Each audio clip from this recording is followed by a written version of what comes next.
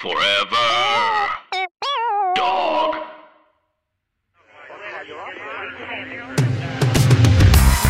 Hey, I'm Gabe Gonzalez, and you are listening to the Queerty Podcast. This is a weekly show from Queerty and Forever Dog, where I'll be covering news, politics, and pop culture impacting the LGBTQIA community, and I'm also going to invite a guest to just hang out a little bit, reflect on the week, generally keep it cute, our only mandates here. This week's headlines include some long overdue news regarding an Emmy nomination, well, many in fact, the Disappearing Act that wasn't a hit with Boston's queer community, and an update on a story we covered a few episodes back regarding buses, lesbians, and legal action. We've also got a really, truly incredible guest on the show today, writer, actor, comedian, a tastemaker, a favorite with any crowd, probably your crush or your ex based on their tweets. The very funny and always correct Just Tom is here to hang out for a little bit, and I'm really excited to talk to them. But first, we have to get to those headlines in a little segment I like to call Get Your Up. Our first headline of the week, MJ Rodriguez makes Emmy history as the first trans person nominated in a drama category. After her third and final season on the series Pose, which was inspired by the New York ballroom scene, she's become the first openly transgender woman to score an Emmy nomination for Best Lead Actress in a Drama. Laverne Cox was the first openly trans person to be nominated for an Emmy Award in any acting category when she was nominated for Outstanding Guest Actress in a Comedy Series in 2014. There are so many trans nominations in the past to celebrate. It's just really exciting to see MJ added to that list of people, especially for her work on such an incredible show. Other exciting nominations include Bowen Yang as the first featured player on SNL to be nominated for an Emmy, Michaela Cole being nominated for I May Destroy You after the series was notably left out last year at the Globes, I think it was, and Legendary scoring nominations in 2 technical categories, although I would personally like to see it nominated in the Best Reality Show category. We've gotten 2 seasons of really, really excellent reality TV. It's incredible. I'm shocked it hasn't happened yet. Anyway, we've got the next few months to pretend we love awards season again until the actual Emmys air and someone or some show gets snubbed. We can all go back to hating it until the nominations come out again and we get excited for queer and trans people all over. An unbreakable circle, a natural cycle of life, the death and rebirth of the televisual culture, the Emmys. All right, our second headline of the week. The ACLU steps in to sue a school district that suspended a student for saying she's a lesbian. A while back in the podcast, we talked about a student in Kansas named Izzy who was written up by her bus driver for telling another student she was a lesbian. The bus driver cited her for inappropriate language, and the student ended up being suspended. Now, the story is back in the news because this Kansas school board found both the bus driver and the principal who upheld Izzy's suspension guilty of violating both district policy and federal Title IX regulations for targeting a student based on their identity. Now, the ACLU has stepped in to urge the school board to actually act on those findings beyond the small punitive measures that have been taken to make sure it never happens to another student again. For the record, the bus driver, in addition to violating federal Title IX regulations, straight up lied in her report about the student, claiming Izzy had actually said, "I'm a fucking lesbian," instead of "I'm a lesbian." That claim was disproven by video evidence, but even if it had been uttered, I feel that's a phrase I would be comfortable defending in any court. The Supreme Court just ruled cheerleaders are allowed to curse on TikTok, so I think we can afford to let our queer youth sneak in a good F-bomb for the sake of dramatic effect. We're entitled to at least that much. All right, our third headline of the week. The organization that's been running Boston's Pride Parade abruptly shut down after 50 years. After more than 50 years in operation, Boston Pride has dissolved their entire organization. The group was one of the oldest Pride organizations in the country and had been facing criticism, including among members of the LGBTQ community who called for a change in leadership and the group's bylaws. Boston Pride had recently lost about 80% of their volunteers during a boycott after former volunteers said that the board removed the phrase Black Lives Matter from a statement without the knowledge of its Black Pride committee members. And workers also cited instances of racism and transphobia when explaining why they quit. Before the announcement of the group's end, Boston Pride Board President Linda DeMarco said she was actually ready to resign in the coming weeks. For now, groups like Trans Resistance Massachusetts and Boston Dyke March are stepping up to fill the space left by Boston Pride's absence, an abrupt one at that. Boston Dyke March issued a statement saying they're appalled but sadly unsurprised by Boston Pride's abrupt ending. Despite being offered every opportunity to be part of the solution, they have chosen to disassemble, taking as they go resources given to Pride by the community, they said in a statement. Trans Resistance also released a statement saying Boston Pride made this decision instead of meeting with trans and queer BIPOC community activists or listening to repeated community demands for the board to resign, transition leadership, and create more inclusive bylaws. Pride has always belonged to the people. And look, I will say it is a deeply gay thing to throw your hands up and threaten to quit at the slightest bit of criticism. There is something very primal and queer about that instinct. But the key word here is threaten. right? We're not going to follow through in this instance. Thankfully, there are other groups willing to step up because Boston Pride did. But it's a shame Boston Pride's resources and institutional recognition couldn't have been put to use by better leadership when so many people have historically depended on that group. So we'll see how that story develops. But I'm sure, we're going to find a way to celebrate regardless of whether or not institutions are there to bring us bank floats. I'm sure we'll figure it out. Now that we've gone through our headlines of the week, it is time to introduce our next guest. They're a New York-based actor, writer, and stand-up comic. They have shared stages with comedians like Kate Bornstein, Aparna Nancherla, and Rosie O'Donnell. They've appeared in various short films and very funny publications and a ton of digital comedy projects. Most recently, you may have seen them on shows like These Thems and Love Life. And they've also worked as a writer on the upcoming Audible series White Hot Heist. I want to talk about all these things and more. Please welcome to the Queerty Podcast, Jess Tom. How you doing? Hi, Gabe. It's nice to see you. It's really nice to see you again. Yeah, it's been, a long time. It's been I feel like maybe the last time we hung out was, I want to say, like a backyard pride show where we were talking about the meat scene and the favorites. That sounds about right. I think about that conversation a lot sometimes. I think about that film a lot sometimes. I watched it with my mom when I went back to visit her in Tampa after the pandemic for some reason. Why did you do that? I have no idea. She was like, I've never seen it. And I think she thought it would be something that would be up my alley, which, yeah, but it was a much more uncomfortable watch with my mom. I think it might be. I don't know. I would love an Ingrid Renaissance, but I doubt it. I think she was just... These wishful mom thoughts. I know. Many a potential queer MILF to be uncovered post-pandemic. And I'm trying my best. There's a reality competition I would love to see hosted by you and only you. I want to do that. Or I want to do like The Bachelor, where it's like me and a bunch of mommy doms. And everybody has to fight for me. Not the other way around. That doesn't appeal to me. But not at all. If it's about me.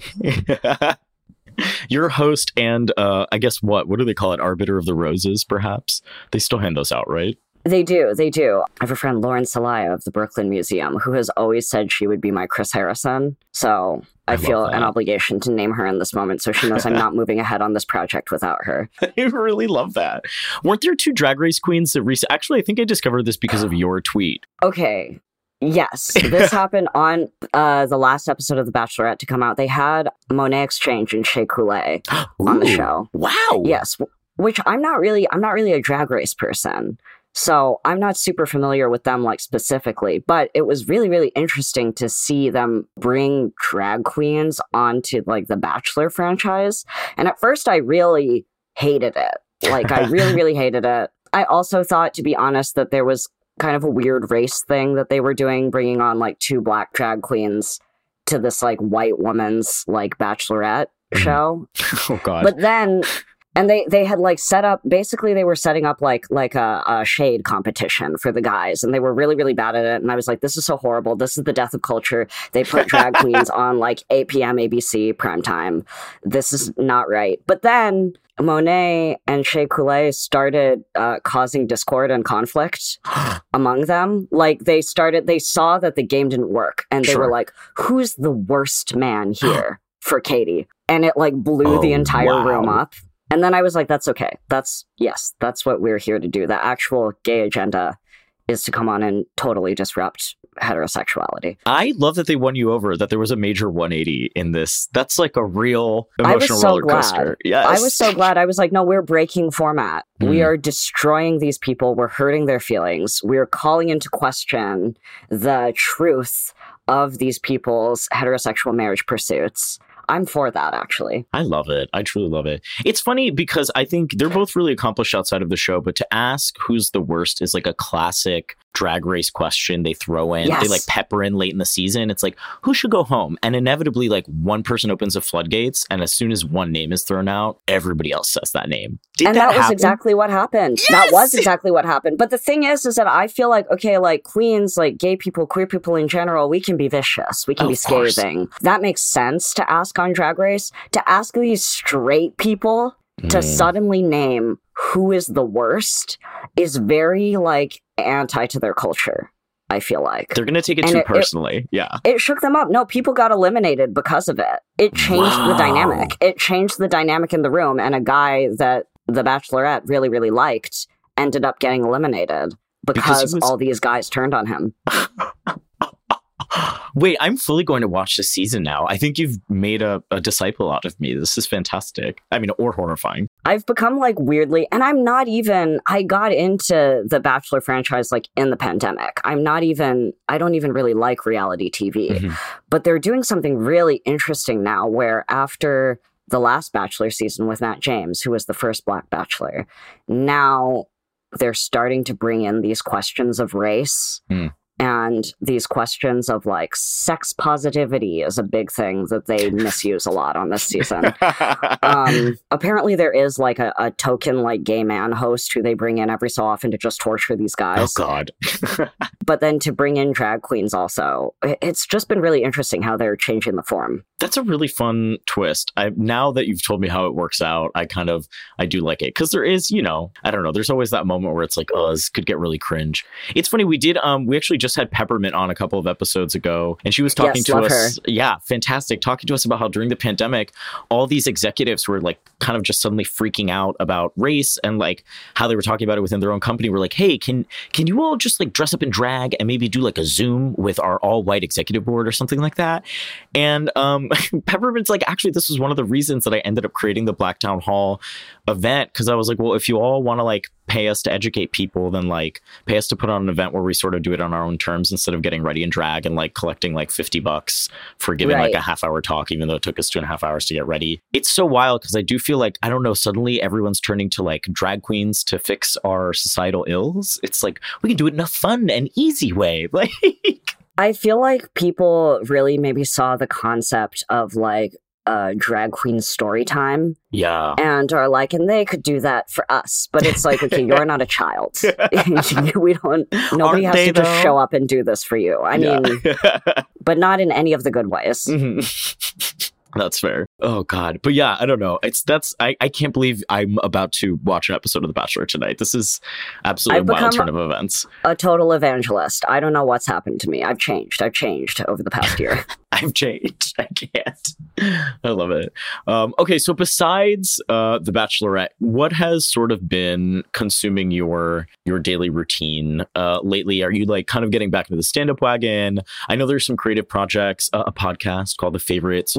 Tessa Scare and I did just release our podcast, The Favorites. The second episode just came out the other day, and that's been really, really fun. That's been honestly a passion project that has existed for us since before the pandemic. And then once everything went down, we were like, well, now this is kind of the way we have to communicate with each other. And so that's how that finally came to be. Outside of that, like, I know I was saying just before we started that I haven't actually been on a Zoom meeting in a really long time. Oh gosh, welcome back. Thank you. I know it's nostalgic for me now. I have been kind of striking out into the world. I decided I wrote in a mini room for the Taika Waititi pirate show, Our Flag Means Death on HBO Max. Wow, cool. Yeah, so they're going into production right now. And I did that at the beginning of the summer. It was a really short job, 3 weeks. Made enough money that I was like, you know what? I want to have my hot girl summer. Yes. And since then, I kind of just stepped away from the whole setup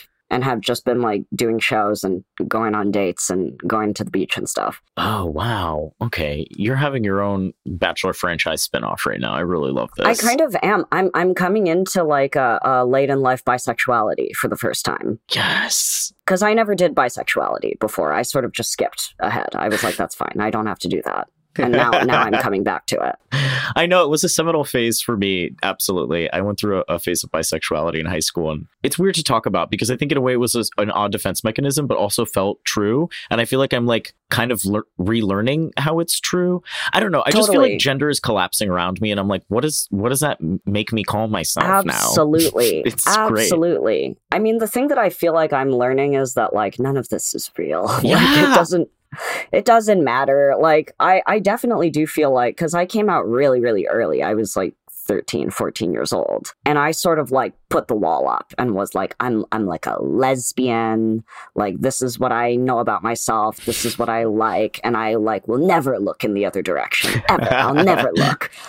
And now just as an adult coming into myself in a lot of different ways, I'm like, actually, it's fine. Like, actually, it's fine. Yeah, it's so funny because I think the older I get, the more these things sort of dissolve before my eyes in a really like lovely explosion of whatever it is. And it's just, it's great to know and learn. I think somebody recently posted this like oddly prescient clip of Kim Cattrall in a Sex and the City episode from 2000 that was just like talking to Carrie about how seriously she takes gender roles and like how in the future no one's going to care about gender. All they're going to care about is like being hot. Pansexual. Yeah, yeah. And it's like, hi, we're here 21 years later. And you should be in the reboot again.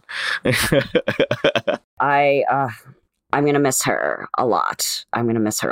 Yeah, and I would be way, way invested in that project if she was going to be there. I mean, naturally, Kim Cattrall is the one that I'm interested in, personally. Naturally. I've always said I think I'm going to watch because I'm just interested, but it's going to be odd to see this show without the least self-aware one of the bunch, right? I think Kim Cattrall always had a healthy amount of like humor about her life in general. To me, she was the one that had sex. Right. She was the sex. Like, I'm sort of like, now I'm like, okay, so it's a show about like women in their 50s. Yeah. Yeah. Like, that's cool. That's great. Are they going to let Cynthia be a lesbian? True. That's what I want to know. Are they going to allow that? Are we going to have 50-year-old lesbian Cynthia, or are we going to watch her, like, put on her straight pants again? Like, I just don't... Really, in 2021? I just have a question, you know, and I'm open to being wrong. That's all. It would hurt to watch Cynthia have to pretend to be married to that frumpy basketball player. Very handsome one, but I'd never understood. It would hurt. That's what I'll say. I just think, you know, there was a time and a place for that, and we're not in it anymore. We're not there. We're moving on. Samantha predicted the future. On. Yes. She had to sacrifice herself, a la Buffy, and oh God, I'm forgetting the season. Someone's going to murder me for that. Anyway, she'll come back to life. It's great. Her predictions are coming true. We are actually going to take a very, very quick break. And when we come back, I want to ask you about some other writing projects that have happened during post-pandemic. I don't even know when. Stuff I want to ask about. And just chat more generally about life and what's happening. And then we're going to play a little game. And I will introduce you to that at the end of the show. It'll be a lot of fun. But we'll be right back.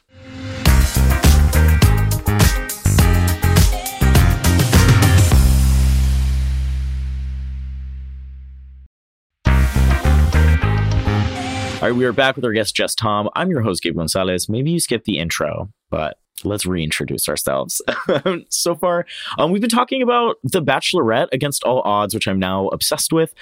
We've been talking about Jess's podcast with Tessa Scarra called The Favorites, which is sometimes a live show, correct? It is. It's a live event show. We had a great one that was so much fun for Pride. And as a podcast, it's about getting together our favorite queer artists and comics and asking them what's their favorite way to self-soothe, which is something we need right now, I think. Oh, I really like that. Have you had any answers that have kind of sparked a moment or an epiphany in you where you're like, oh, I should try that? Okay, I'm going to be 100% honest with you. Here's a little peek behind the curtain, is that the episodes we have so far, we recorded like 6 months ago. Oh my gosh. So that's a different lifetime, yeah. It actually was an entirely different lifetime, and I'm very, very interested to see moving ahead how those are going to change. Mm-hmm. Because there's a huge difference between like January 2021. I think we actually maybe did the first one on Inauguration Day. Oh, wow. Which was crazy just by total coincidence. But that was like an entirely different deep dark lifetime from what we have now. So we have one more, which is going to be with Jess Solomon and Iman El-Husseini, who are so amazing. So funny. They're great, yeah. And then we're gonna be cooking up some new stuff for you guys. Yes, I can't wait. Oh, that's really exciting. Okay, this is lovely. We're going to listen. Another thing I've been really interested in listening to is White Hot Heist. This is a new podcast coming out with Audible that you helped write on, correct? I did punch up on White Hot Heist. Amazing. I saw that cat. First of all, Bowen, Natch, Cynthia Nixon. Absolutely. Natch. What can you tell us about that? It just sounds amazing. Your experience or obsession with the story. Obviously, I don't want you to spoil anything. I shan't. But it's an exciting project. It's such a good project. It was so much fun working with Adam Goldman. Right, the writer, yeah. The punch-up room was incredible. It was me, Josh Sharp, Larry Owens, Grace Cohen-Schmidt. Oh, wow. Yeah. I hope I'm not forgetting anybody. But so it was just such a dream to do. and to be able to like get up and like, I don't even remember when that was, December, like the depths of winter. Oh, wow. Okay. Yeah. Finding a little joy in the depths of winter, I hope then. Yeah. And come on and just be able to like see everyone like that. It really did a lot for me. That was my self-soothing that's in that great. moment. And we just did punch up, so it was like pure fun. It was just like pure jokes, pure like reading through it and like having a laugh together and like not having to like come up with any story or character or anything important and just being like, why don't we make a joke about spatchcock chicken right here? I hope that joke made it in. I think about it. That'd be lovely. No, it sounds like a really great crew, and that idea from Adam is just spectacular. Everything I've read about it sounds really, really great. And now that I know the four of you did punch ups, that's really, I'm just cherry on top. This is really exciting. I felt so good to be able to be a part of that. And I just feel like the least realistic part was that all those queer people of different identities would ever be able to work together on anything. Right. Just gorgeous. Even seeing that poster, that illustrated poster just inspires. The poster's incredible. Yeah. The poster's amazing. Tony Kushner is in it. Yeah, like what? It's like... It's so good. In that way, it's very sort of for like queers of a certain age. You know, it's like Tony Kushner, Cynthia Nixon, and Bowen, our Bowen. Our Bowen. Oh. Our Bowen. That was thrilling. I'm so thrilled. It's just really so lovely to see. It's just so amazing to be at this point, you know, in our careers where like, you know, I can remember seeing Bowen at like UCB East at like the open mic. And now he's nominated for an Emmy for SNL. It's just incredible. It's just really like, to be able to see the like arcs of people as we're like starting to really like reach our full potential really inspiring to me. For sure. And it's like, I think Bowen's one of those like rare people also, whenever you bring his name up, like there's literally only kind things to be heard about him. It's and it's so genuine. It's not like people being fake. They're like, Bowen actually like went out on a limb for me when he didn't I have like 3 Bowen went out on a limb for me when he didn't have to stories. You know what I mean? Like one of the first friends to book me on a show, just like an incredible, helpful, kind presence. And so it's just like, I don't know. I think we're not used to seeing kind people who deserve it get it sometimes. And so when it does happen, it just feels that much sweeter, I think. And like seeing our people win. Yeah, it feels good. It feels good to see it. You don't have to like, maybe this is sort of controversial, but I feel like a lot of, like as an Asian person and as an Asian American, I feel a lot of pressure in this sort of representation moment to like support a lot of projects I don't necessarily relate to or like see myself reflected in. Really, which no shade to those projects, and I'm glad they're being made, but I'm like, I don't know that I have that much in common with Marvel's Shang-Chi and the Seven Rings.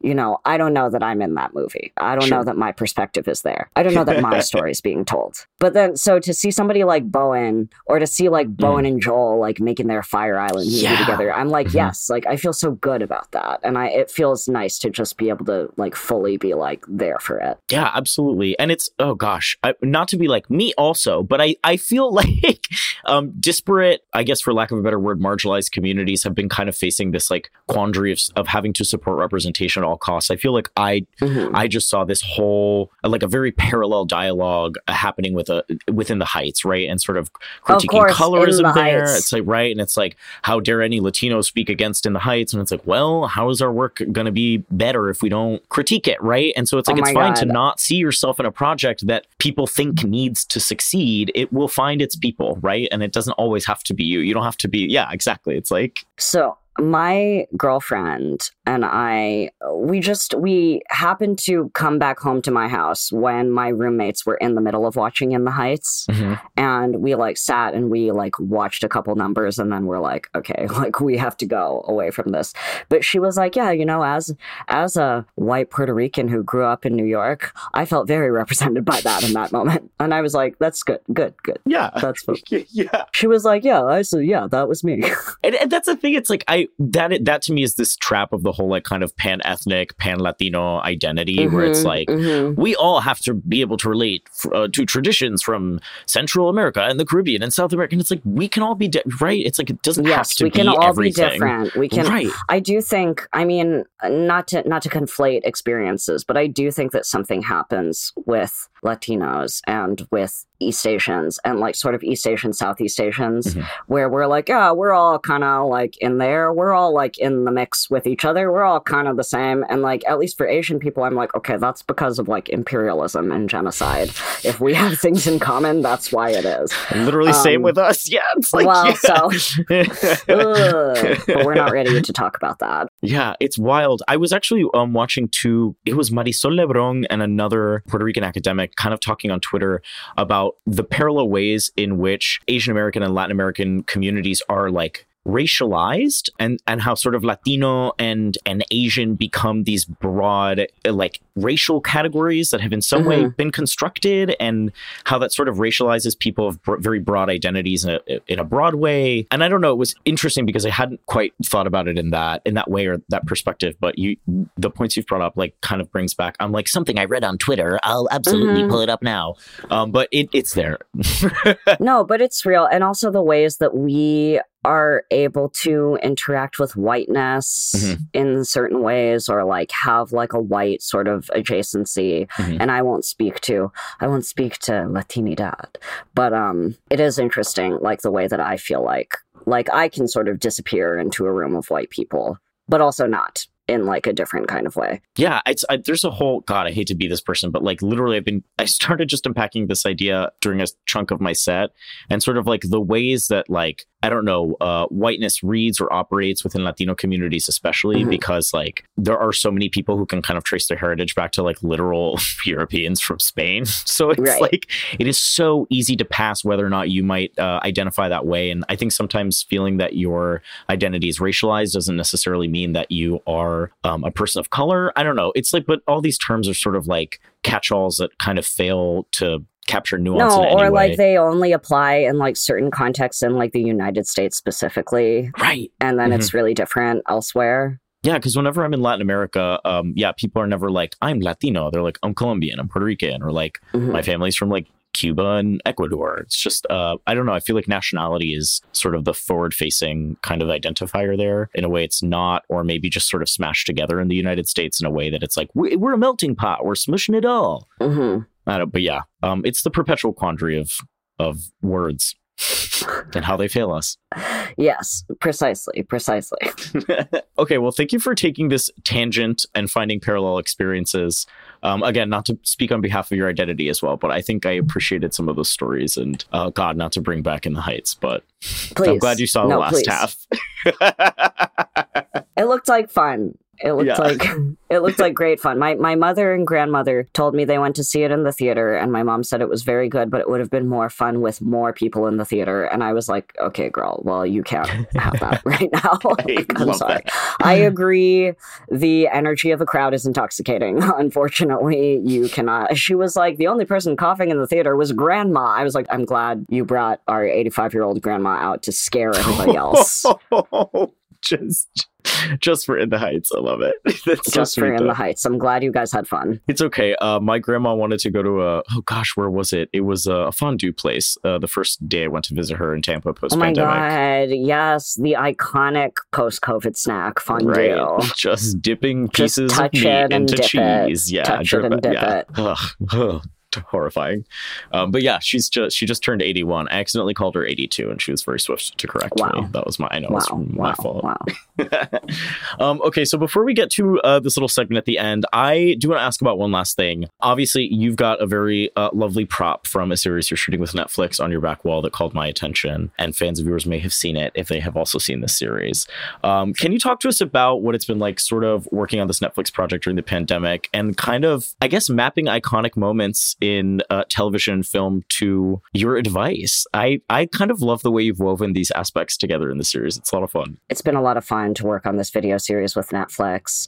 It was my concept to do the advice show that's sort of interspersed with clips from whatever featured like queer shows they're doing right now. Yeah. And I like that because it's sort of like you're getting the advice from like me and all your favorite characters on TV. The real truth of the matter is that I'm just trying to find fun ways to like engage with this content, engage with these shows, engage with the audience without being like, this is a commercial. Absolutely. Because it's like, I don't know, it's part of the gig very often, right? And it's like, I think if you can get to choose to interact, like you said, if you can find a project that speaks to you, that you think is a compelling story, a story worth seeing, that in some way you can see reflected in your own like sexual or romantic foibles. Like that's why we watch, right? Like we kind of see little bits or shards of our own failures in these narratives. And I don't necessarily expect every character to be relatable, but I think sometimes even the most of the stories that are most unlike my life kind of might uncover this sort of kernel of commonality that is really exciting. And I think it kind of goes beyond, right, the memification of the TV show, right? Because I think that's sort of the ultimate goal of the meme, to decontextualize to the point of being related to whatever you need it to be in that moment. But I mean, it's fun to find like the themes, like find like where is like a toxic relationship? Where is like a first love? Where is somebody discovering a new thing about themselves, and kind of apply it to these real life scenarios? Because they are real. Like all the questions are real people. Oh, I love that questions. Too. Yeah. I'm only interested in doing things like that. I'm not really interested in like making up people or making up these stories. I really want to know like what's people's real tea and like what's like the real advice that I can give to real people. I love that, because there's so many shows where I'm like, I feel like a producer wrote that for you. You know what I mean? Like every now and then I'm like, did someone really, this wording is a little too much. But yeah, I love that, because the letters you read do feel very authentic, and I think those situations are very relatable, and it's, I don't know, it's very nice. They're real things that people are living through. And I love the idea that like somewhere, you know, for the general audience, anybody can watch it and relate to something about it and hopefully take something out of it. But there's one person or like two people who are like, oh, that's me. Like, and now, like, what am I going to do? Oh my gosh, right? It's like your post secret and you picked their postcard. Yes. Oh, yes. Wow. Yes. That's such a special thing. And I don't even know who they are, you know, because I just take the questions and I put them in a doc. Yeah. I don't look at the accounts. I don't look at anybody's name. I don't keep any of that. So I forget entirely. So it's just somebody out there knows that it's them. Oh, wow. And it's literally just for them. Only they'll ever know. Oh, that's so beautiful. Oh, that's a great little, yeah, okay. I feel like there's a whole new narrative. I want to go back and watch every episode with this new subtext that I've now uncovered. This is fantastic. Okay, so before we get to this last segment, I want to ask you genuinely, what's like one thing happening in the future? It could be personal, it can be like a TV show, it can be anything. What's something that you're really looking forward to or very excited about? My best friend is spending a summer in Connecticut after being first in Taiwan and then in San Francisco for the majority of the pandemic. And so I'm going to go, my girlfriend and I are going to take a little trip to Connecticut to spend some time with them. I've just been feeling very precious about, you know, the time I get to spend with people, because it hasn't been happening a lot. Or like, I feel like I really did adapt, like in the pandemic. I did adapt to Zoom. I did adapt to like hanging out with people like 100% on FaceTime, and like finding the joy in that and finding fulfillment in that. But being able to actually like really be with people, especially people who I haven't gotten to see for like a bunch of, like maybe I wouldn't have even if it wasn't a pandemic, because they're far away or whatever, has been really meaningful to me. Oh, that's so lovely. I think you encapsulated that sentiment really well. It's, you know, you see the faces, but it's kind of, there's been something very special and unique about like encountering friends in person again. This has been very lovely, but the thrill of seeing you at a show again is going to be spectacular. I know. I can't wait. I can't wait. And I feel like I'm just really trying to have like more of an appreciation for these types of things. Whereas before, I think I didn't make as much time for like my friendships and my relationships that way. And so now I really want to do that. Yeah. I'm saying yes to every parking now. Someone's going to hold me to this, but I used to be like a parking. Now I'm like a parking. No, me too. Happening. People's birthday parties and shit. I'm there. Yeah. I'm like totally there being weird in the corner. Yes. Same. It's going to be great. Okay, so just before I let you go, I do have a little segment, maybe a game I like to call Queerly Beloved, in which we ask our guests to eulogize a trend, a phenomenon, a person, a piece of queer lingo that has long since passed, but never got its due credit. Something from the past that was just gone too soon that you'd like to bring back. A few examples that we've had in the past. I think Coco Peru suggested a sensible 2-inch heel. Those were gone too soon. Cute. Bianca Del Rio said Benifer, which was oddly predictive. It was a little scary. And Peppermint said jelly bracelets, which I crudely labeled sex bracelets. I know, yeah. Those should come back. They should. Totally. People, that will be back. Within 5 years, that'll be back for sure. I would love to bring them back with the actual code people thought middle schoolers were inventing to describe different crude acts. I think that's jelly bracelets are the new hanky code. We're adults and no now. one knows We can yet. do it. Yeah, we can do it for real. Okay. I want to say Tumblr. Oh, okay. This is great. All right. Queerly Beloved, we are gathered here today to mourn the legacy of Tumblr, which was gone too soon. And Just Tom is going to let us know why. I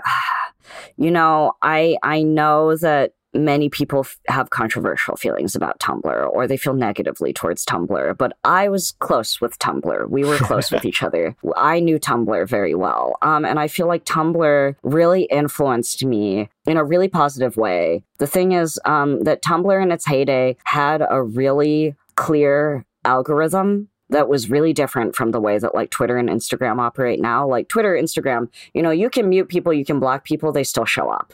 Like Instagram will straight up show you a picture of your ex, like on the explore page. It'll show you, like Instagram got the wind that I was starting hormones, and all of a sudden it was all like white buff trans gym guys. And I was like, this is actually really upsetting to me to like get shown.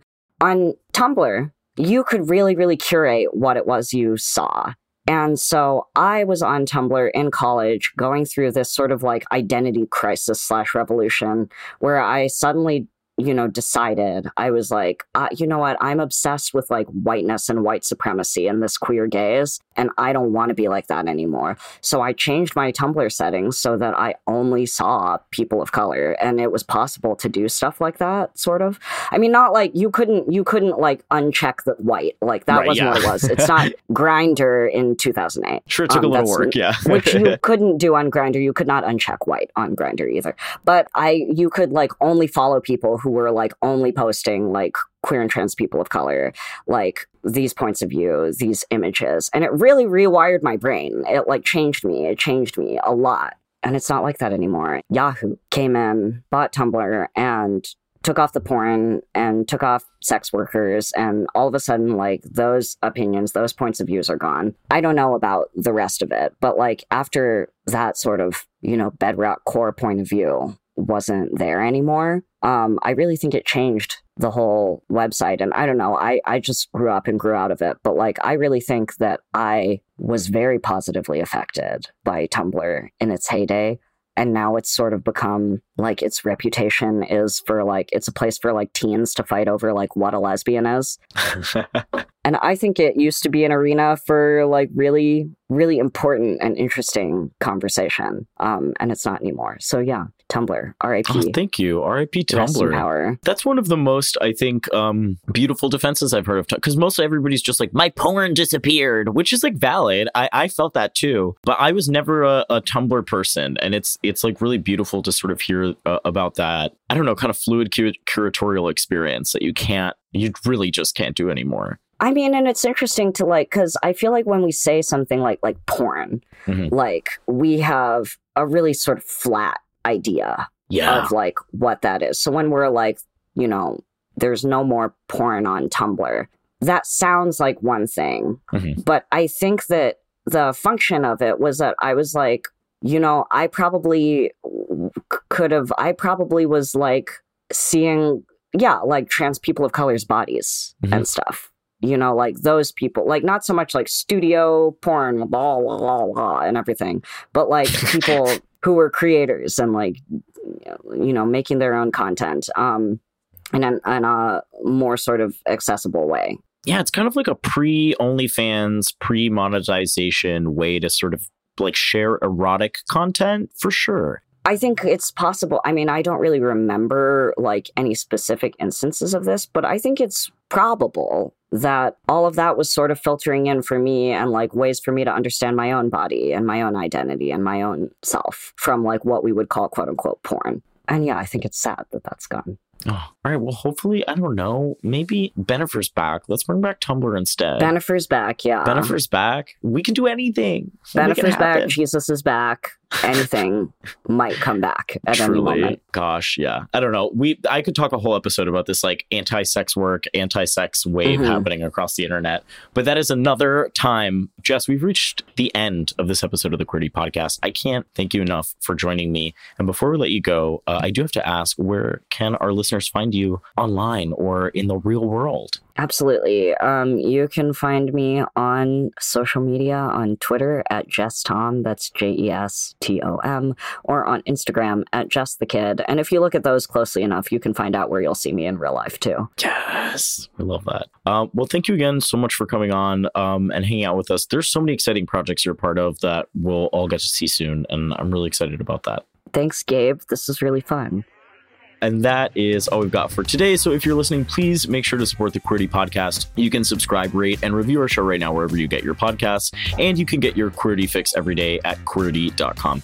Queerty has been a joint production between Forever Dog and Q Digital. Queerty is hosted by me, Gabe Gonzalez, produced by Andrew McGuire, engineered and edited by Shireen Lani Yunez, music by Gabe Lopez, executive produced by Tracy Soren, Joe Cilio, Brett Boehm, Alex Ramsey, Scott Gatz, John Halbach, Dan Tracer, and Melissa D. Motz.